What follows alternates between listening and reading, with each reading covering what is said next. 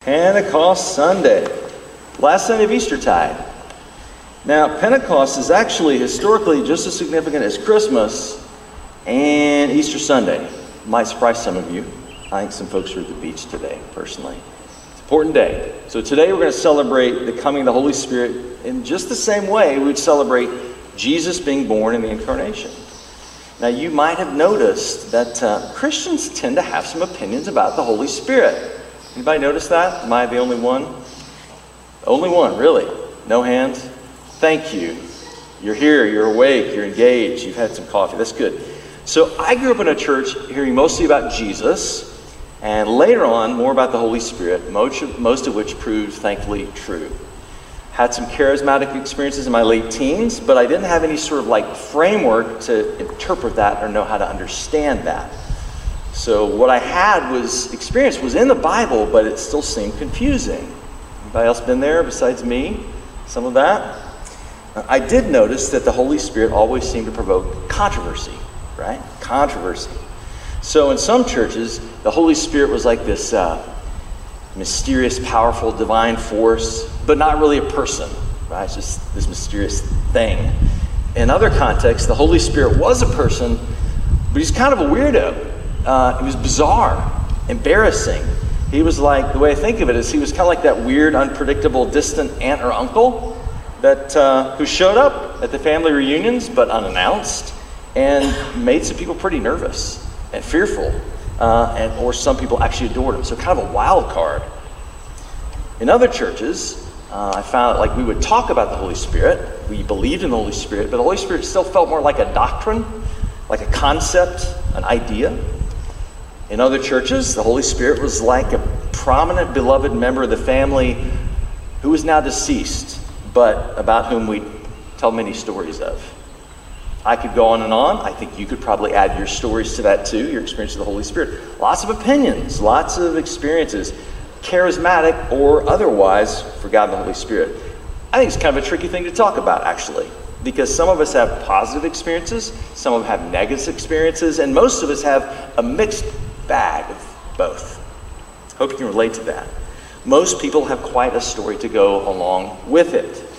Who is God the Holy Spirit to you and for God's people? So not a bad thing to begin ruminating on now and during this next week. Who is the Holy Spirit? Who is the Holy Spirit to you, and who is the Holy Spirit to God's people? Unsurprisingly, we're going to be in Acts 2, and this is significant because this is the first corporate citing of the Holy Spirit in the New Testament. Okay? Corporate being the big word. When the Holy Spirit comes on Pentecost, it marks a new beginning. It is a new era, and it's one that we still have. We're still in that age. Pardon me. So given the ascension, where Jesus gave his last will and testament to his followers, this was last week, gave them the commissioning. The disciples are in Jerusalem, and they're now waiting, just as Jesus asked them to do. He instructed them. It's been 10 days since the ascension. So they've been waiting for 10 days. Jesus said they would receive what the Father promised, and that they would receive power from on high. So, remember this from last week? Jesus gave them a mission, commissioned them, told them to go hurry up and wait, which they did, and they had not a whole lot to go on. They don't know about the Holy Spirit yet. No indication that they understand this yet. But they are waiting faithfully in Jerusalem. Not sure what they're doing exactly. Don't know. Don't know how they're busying themselves, but we do know an awful lot about what is going on around them. And this is key. So when the day of Pentecost arrived, they were together in one place. Acts 2:1. Sorry about this, guys. Got a catch in my throat. The day of Pentecost, they're celebrating then, is not what we're doing right here today. Totally different. This is the Jewish Pentecost, also known as the Day of the First Fruits. It was one of the big three Jewish feasts, the ones you do a pilgrimage for. Pentecost, which means 50, because it came 50 days after Passover. So like Passover, you'd make your pilgrimage. You'd load up your stuff. You'd go to Jerusalem. You'd celebrate it. Like Passover, Jerusalem's packed to the gills. It's hopping. It's full of Jews and God-fearers from all throughout the region. So worshipers of all nationalities are there, and they converge on the holy city. Things are hopping. So this is what's surrounding the disciples, all this activity as we come upon this passage. Now, it's going to be good for us to know something about what Pentecost is all about, Day of the First Fruits, right? Basically, here's the deal. It was a harvest festival. First fruits. Have y'all heard that phrase from Scripture? Anybody? First fruits? Okay. Here's how it worked. It's a harvest festival where farmers, pilgrims mostly, farmer pilgrims I call them, would come and they would bring God the first fruits of their harvest. That was their offering. So what they did is they had the harvest began, and they would take the very first things that were ripe and bring them to Jerusalem. So there were grains, wheat, barley, fruits, grapes, dates, figs, that kind of stuff. That's where we get some of these tithing principles you hear about. To give God your first fruits, because it's basically for stewardship. Give God first dibs rather than what you have left over after you've spent all your money and all your resources on stuff. So here's how it played out. Check this out. So these farmer pilgrims, what they would do, they would get their first fruits, they load up their oxen and their carts or what have you. They put their first fruits in these nice elaborate baskets, and they decorate the oxen or the carts with these garlands of flowers. So it was kind of a thing. And they passed through the various towns, okay? And as they did, it was like a procession. It was like a parade. There'd be cheering, there'd be music, there'd be fanfare. So they arrive in Jerusalem, they go to the temple, present their first fruits. There's an offering. And upon their arrival, you can bet the smell of warm, fresh bread was in the air. And they would offer, in fact, 2 loaves symbolically in the temple as they worshiped. And here's what they did for the worship. They would basically recite the Exodus story. Okay? They would remember how they were enslaved, how God rescued them, how He brought them to the Promised Land. So their worship, that liturgy was focused on gratitude, on celebrating the harvest which God provided. Key. Underscore that. That's the celebratory environment that's surrounding them on this Jewish Pentecost. That's what's going down. And they're together in one place. Now, there's no indication. I highly, highly doubt that they were kind of taking part in all the festivities. I don't think so. I doubt they were doing the temple worship and such. Wasn't exactly safe to be a follower of Jesus at this point, right? His crucifixion, still fresh in their memories. They seem to be holed up, okay? And waiting in some very large house of some sort. And it's actually 120 people.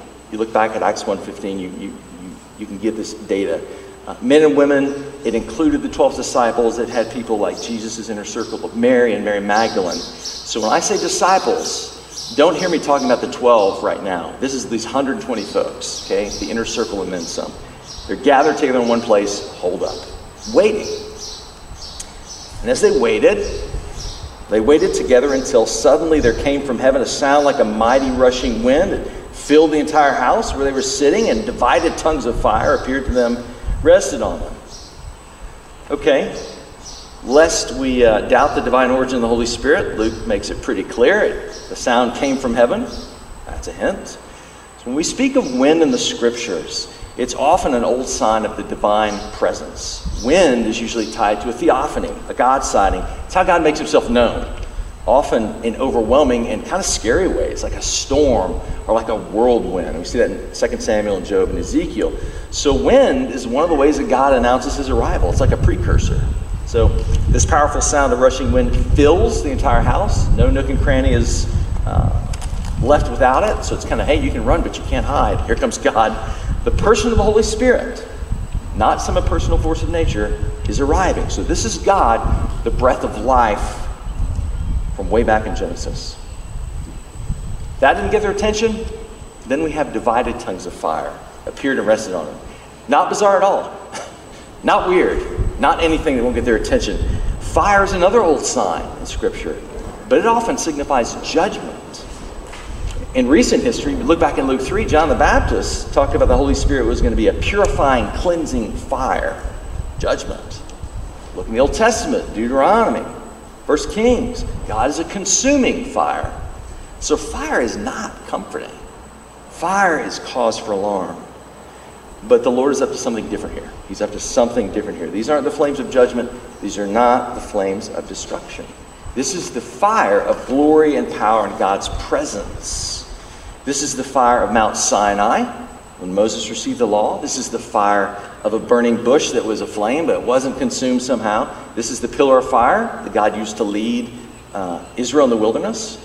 And this is the fire in heaven that Ezekiel saw when he received his call. This Pentecost fire is of glory and power in God's presence. This is not about judgment. To the contrary. So these old signs of wind and fire, right? Those are normally startling and terrifying. They're a reason to shake in your boots. They're a reason to fear, but not today. Today, again, it is about power and glory and the presence of God. The Lord is making his arrival undeniably known. I am here.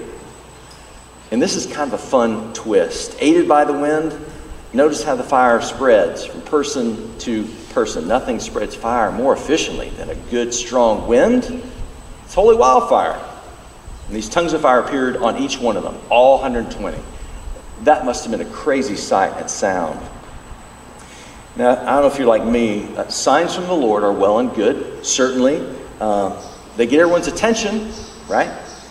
But I'm more interested in what they signify. What do they mean? Like, Lord, what does this mark? What are you saying here? And I think verse 4 tells us. They were filled with the Holy Spirit and began to speak in other tongues as the Spirit gave them utterance. The main point. They, corporate, were filled with the Holy Spirit. First time. So God took up residence in their hearts. All 120 of them, not just the disciples. To me, this is a miracle. God tabernacling in them. So up to this point, the Holy Spirit might come and he might empower a certain person or enable them to do a certain task. We see that in the Old Testament. We see that with someone later on like John the Baptist. The Spirit of the Lord was upon them, right? That's kind of the phrase. But God the Holy Spirit coming upon a people corporately, totally new, totally unprecedented. It's a new day. So you may have heard this before, but Pentecost is the day that we became we became a family. 1 Peter 1:2. Once you were not a people, now you are a people. So the Holy Spirit eternally binds us together in unity and fellowship. I like the mention of those divided tongues that rested upon each person, because that fire, that Holy Spirit sign, showed it was kind of a unifying sign of, hey, you belong in the family. You're in the family. You're part of the fellowship. The point. We belong to each other, and we belong to the Lord. And Pentecost made that happen. So on that day, that's when the body of Christ began in us. That's when we became the living stones of a new temple. That's when we became the people of God. That's when we become the household of God, brothers and sisters. That's when we became the church. That all begins when the Holy Spirit shows up. That all begins. So as Luke's gospel began with a birth, Jesus, Acts begins with another birth, the church. Pentecost, we often say, is the church's birthday. Fair to say, because our life together, it began on that day and it continues still. So everything Jesus said in the ascension proved true. Remain in Jerusalem until you're clothed with power from on high. So the Holy Spirit fills his people up, knits us together. Why I don't think that's the main focus of this passage, which I'll get to in a sec. I think we got to notice it. We got to notice what the Holy Spirit's doing here in the background. So they're filled with the Holy Spirit. Okay? Made a body, made a household, made a family, and they began to speak in other tongues as the Spirit gave them utterance. I may step on some toes here, we'll see. Might surprise many of you, this is not the gift of tongues. That's not what's going on here. It's not angelic and heavenly utterances that we see later in 1 Corinthians 14, which I think are totally legit. I say that because there's no need for interpretation here. What Paul describes there is a two-step process. Somebody gives a word, and then an interpreter comes and interprets that word. This is just straight away. So when the Holy Spirit fills them, everyone is able to speak in these foreign languages they didn't previously know. So Stott says there's no miracle in the hearing here, and I agree with him. I think he's right on. Let's take a step back, okay? So up to this point, this has been a private affair. Them in the house having this unbelievable, crazy, bizarre experience, right? It's 120 of them in some nondescript, undisclosed, large house somewhere in Jerusalem. That's fine. But given all the commotion, the neighbors get a little curious, right? Things go public very quickly. It sounds like a lot of people who were in earshot take notice. And verse 5 reminds us that there are people of every nation under heaven. They're around. So you've got residents of Jerusalem. You got diaspora Jews. You got Jewish converts. You got God-fearers. There's this mixed international Pentecost crowd. And they come to see what on earth is going on. And this is what they find. They hear one message in many languages. All those languages, it must have been such a racket, right? They're amazed. Here's the words. Amazed, astonished, bewildered. I can't underscore how vivid those terms are and how alive they are. And they kind of give one of these. This is kind of funny. aren't these people Galileans? To us, that means not a lot. That was probably a pretty pejorative question. That was not a compliment. They didn't have the greatest reputation. It's kind of like saying, hey, how are these uneducated, backwater, Galilean country bumpkins, how are they pulling this off? Like, how did they learn these languages? They can't explain it. They can't figure out how it's possible. Aramaic and Greek, those would have been the two main languages spoken then, but all this other stuff that's going on, they have no idea. This is way above their pay grade. They do not understand it. Now listen to the laundry list of people in verses 9 to 11. Listen to all the people who are here to hear this message. Parthians, Medes, Elamites, residents of Mesopotamia, Judea, Cappadocia, Pontus and Asia, Phrygia and Pamphylia, Egypt, you gotta take a breath here, and parts of Libya belonging to Cyrene, and visitors from Rome, both Jews and proselytes, Cretans and Arabians. Okay. Wow. Why would Luke go to the trouble of listing all that stuff? What's the point? This mixture of people groups and geography. Why would he do that? Well, there's a lot of theories about it, but bottom line, nobody really knows why, other than to show how far and wide and expansive the mission of God is. It's that great commission thing, going out to all the corners of the earth. So God has assembled and orchestrated quite the audience here. He's created a holy spectacle to draw them. It's a big hint where things are headed in Acts. And this is the beginning of the Great Commission. I think maybe Luke might be kind of thumbing his nose at Rome here a little bit too. You know, the mighty Roman Empire, the vast Roman Empire. It's kind of like Luke saying, well, I know of a far larger and more expansive and mightier kingdom than that. It's called the kingdom of God. So it has no boundaries. So Rome, you're small potatoes. The main point that I don't want us to lose. What were the disciples saying? What were they saying? What did these men and women who were drawn to this cacophony from all the different nations, what did they hear when they investigated the commotion? They heard everyone talking about, verse 11, the mighty works of God. The Holy Spirit enabled all 120 to speak in foreign tongues in order that others could hear about Jesus. What God had done through Jesus, praises of God, great stories of God. These Christians are witnessing, they're bearing witness, they're testifying. This is just evangelism, man. It's so good. This is proclamation, this is preaching. So God indwelled all these Christians and empowered them to outwardly bear witness. So the Great Commission is beginning, and Jerusalem is the seedbed. That's where it starts. This is a different kind of harvest. To go back to what Pentecost means, this is a harvest of souls that begins in the holy city. Unsurprisingly, reiterating it, all were amazed and perplexed, saying to one another, what does this mean? And you always have these folks. The others were mocking, saying, they're filled with new wine. Last couple of verses in our passage. Again, amazed and perplexed. Very vivid and powerful words that I can't quite capture. And it just simply means they're at a loss. They're at a loss. They can't deny something, but they can't explain it either. Some try, right? They say, they're drunk. So showing us what Jesus often encountered. You know, God can show up, but don't expect everyone to see it for what it is and embrace it as good news. Jesus faced that over and over. Keep reading on, 14 onward. We're not going to go there. Peter takes the baton and he sprints. Awesome testimony. And that's how the first Christian Pentecost went down. God transformed a Jewish harvest festival into a worldwide harvest of souls for all people and all nations. Made possible and sponsored by who? God the Holy Spirit. Helper, advocate, comforter, who Jesus promised. Now you got to think, at this point, don't you think some things clicked for the disciples, made sense after Pentecost? Oh, okay, that's this promise Jesus was talking about. Oh, this is the Holy Spirit. All right. And they have some experience of it. And they step into this new era of the Great Commission boldly, but not without questions, and certainly not without difficulty, but they have power and joy. We see that all throughout Acts. This is all new to them. I love that our women are studying Acts for their Wednesday morning Bible study, because they get to see the way this story plays out after this. Maybe a good time for us all to be reading through Acts the next week. Just a suggestion. See what the Lord was and is up to. Let's take one step back here. The Holy Spirit, I think, does many things in our midst. And as much as I hate to narrow it down to three things, I'm going to. Three different things. I think the Holy Spirit does three things in our midst: fellowship, transformation, and power. The main point of today is power. The fellowship will come out later. We'll see that played out, the transformation, the sanctification. That's going to be fleshed out later. This moment in Acts 2 is about empowerment.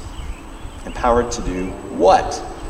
Well, worth noting, since again, the first time the Holy Spirit fills us corporately in the New Testament. So again, you know what they do. Here's what happens, what they're empowered to do: to bear witness, to talk about God's mighty acts. They tell the story of Jesus. First thing that happens when God pours himself into us is evangelism and mission. It's outward. We speak of God's goodness towards us. We share that with other people. The disciples can't contain themselves. God's joy becomes their story. God's joy becomes their song. Mission doesn't begin until the Holy Spirit shows up. And boy, howdy, does it happen. So being filled with the Holy Spirit means you have what you need for every good work God calls you to.